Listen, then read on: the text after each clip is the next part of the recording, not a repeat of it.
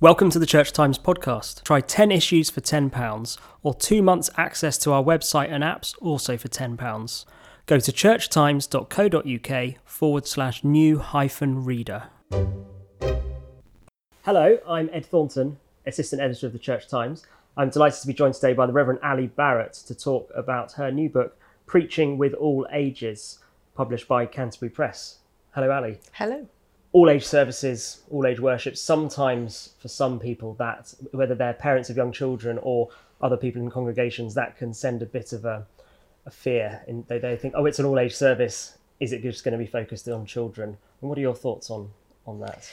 I think that is always a danger, and in a lot of churches that's probably exactly what happens. I'm always very aware of this wonderful quote by Mary Hawes, the wonderful Mary Hawes, who says, if your talk doesn't work without the children there, it wasn't an all-age talk, it was a children's talk. And a children's talk is a wonderful thing, but it's a different thing.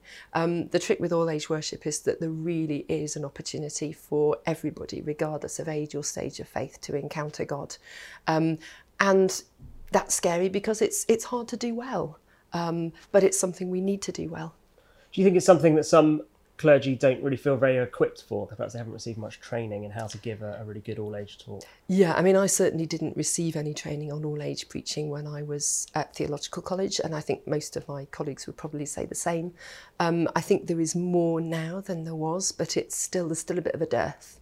And because it's something that people often don't feel comfortable and confident about, perhaps they then communicate that discomfort and that nervousness to their colleagues and to their curates. I was very fortunate that I had a brilliant training incumbent when I was a curate who made me do lots and lots and lots of all-age worship and all-age preaching because he knew how important it was, and I'll forever be grateful to him for that because he made me jump off that cliff again and again until I realised I could do it. I think I said earlier, all age talk. I think you're all about all age preaching is very different to just giving a talk in the middle. It's part of the worship, and it requires as much theological reflection and preparation as another sermon would.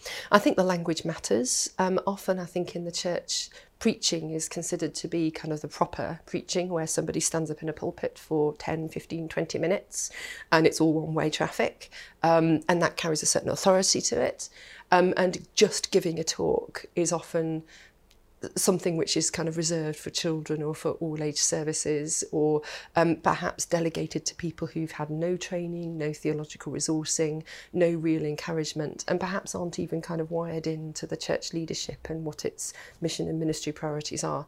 So what I want to do, really, one of the things I want to do is to break down that barrier between giving a talk and giving a sermon and say, actually, we're opening up the Word of God here, however we're doing it and with whom we're doing it. It's still trying to discern what the gospel is for these people in this place on this occasion. And there is no distinction between all age and sort of normal preaching in that sense. They're just as important as each other. And with this book, Preaching with All Ages, what's your aim? I mean, you say it's not a book of ready-made all-age talks. It's not simply a how-to guide. There are lots of really, really great books that you can buy that are kind of compilations of, here are 10 ready-made talks that you can do. Brilliant online resources for that as well.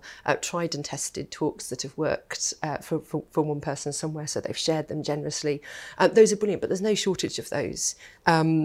What I wanted to do is to try and look a little bit deeper at what it is that makes all-age preaching work well and how people can become more confident doing it. So it's the sort of the old saying, if you give someone a fish, you feed them for a day. But if you teach someone to fish, you feed them for a lifetime. And what I wanted to do in the book is to teach people to fish. So perhaps dig down a little bit deeper, some of the values, some of the principles that make it work well, and give people tools to be able to use those themselves, create their own resources that they can then share as well. Why is this something that clergy and churches should really care about? All-age worship and all-age preaching? I think church is one of the few settings, certainly in Western culture, where you do really genuinely get all ages together. that's something which is incredibly valuable from a human point of view and a society point of view. So I think fundamentally there's that we need to enable different generations to communicate well with each other and to see each other for who they really are as fellow human beings, to gain huge amounts from each other's life experience, to learn from each other. All age preaching, when it's really interactive, is brilliant for that, because you will get a different perspective if you ask a 5-year-old about a scripture passage than if you ask an 85-year-old. You will get a different perspective if you ask someone who's very new to faith than if you ask someone who has been going to church all their life. Put all of that together in a conversation in the context of worship, and you get something which is much greater than the sum of its parts. I find that really, really exciting. What it also does is you have your kind of 10 minutes perhaps where you're doing your all-age preaching, but out of that 10 minutes, it can, the sort of outcomes of that flow back into the service itself, perhaps into the prayers, perhaps into how you do the dismissal, send people out with something at the end of the service. But more than that, they bring the whole church congregation and community together in that 10 minutes in a way that then has knock-on effects for church governance, for the way that the church does its ministry, for the way it relates to every aspect of its community, the way it interacts with the big issues that are facing the nation and the world. So what you end up with is that 10 minutes has this ripple effect for the whole of church life, and it can be utterly transformative for how a church understands itself as an intergenerational community.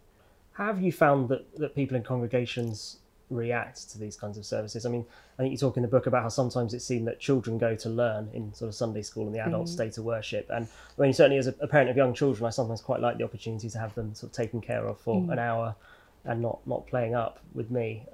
Is there a challenge for people to say, actually, it's good to be in the full worship service with your children? I think most churches find a mixed economy helpful, and certainly in the church where I was vicar, we had fully intergenerational all-age worship once a month, but we also had on the other Sundays children's groups, and we had resources that families could use in the pews that didn't just keep children occupied, but actually gave them something to engage with, which was relevant to the liturgy, to the worship, to the gospel reading of the day.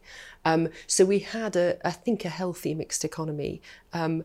And it took some time for people to get used to the idea of genuinely worshipping together and not just putting up with it for the sake of the children, but realising there was something in it for them as well.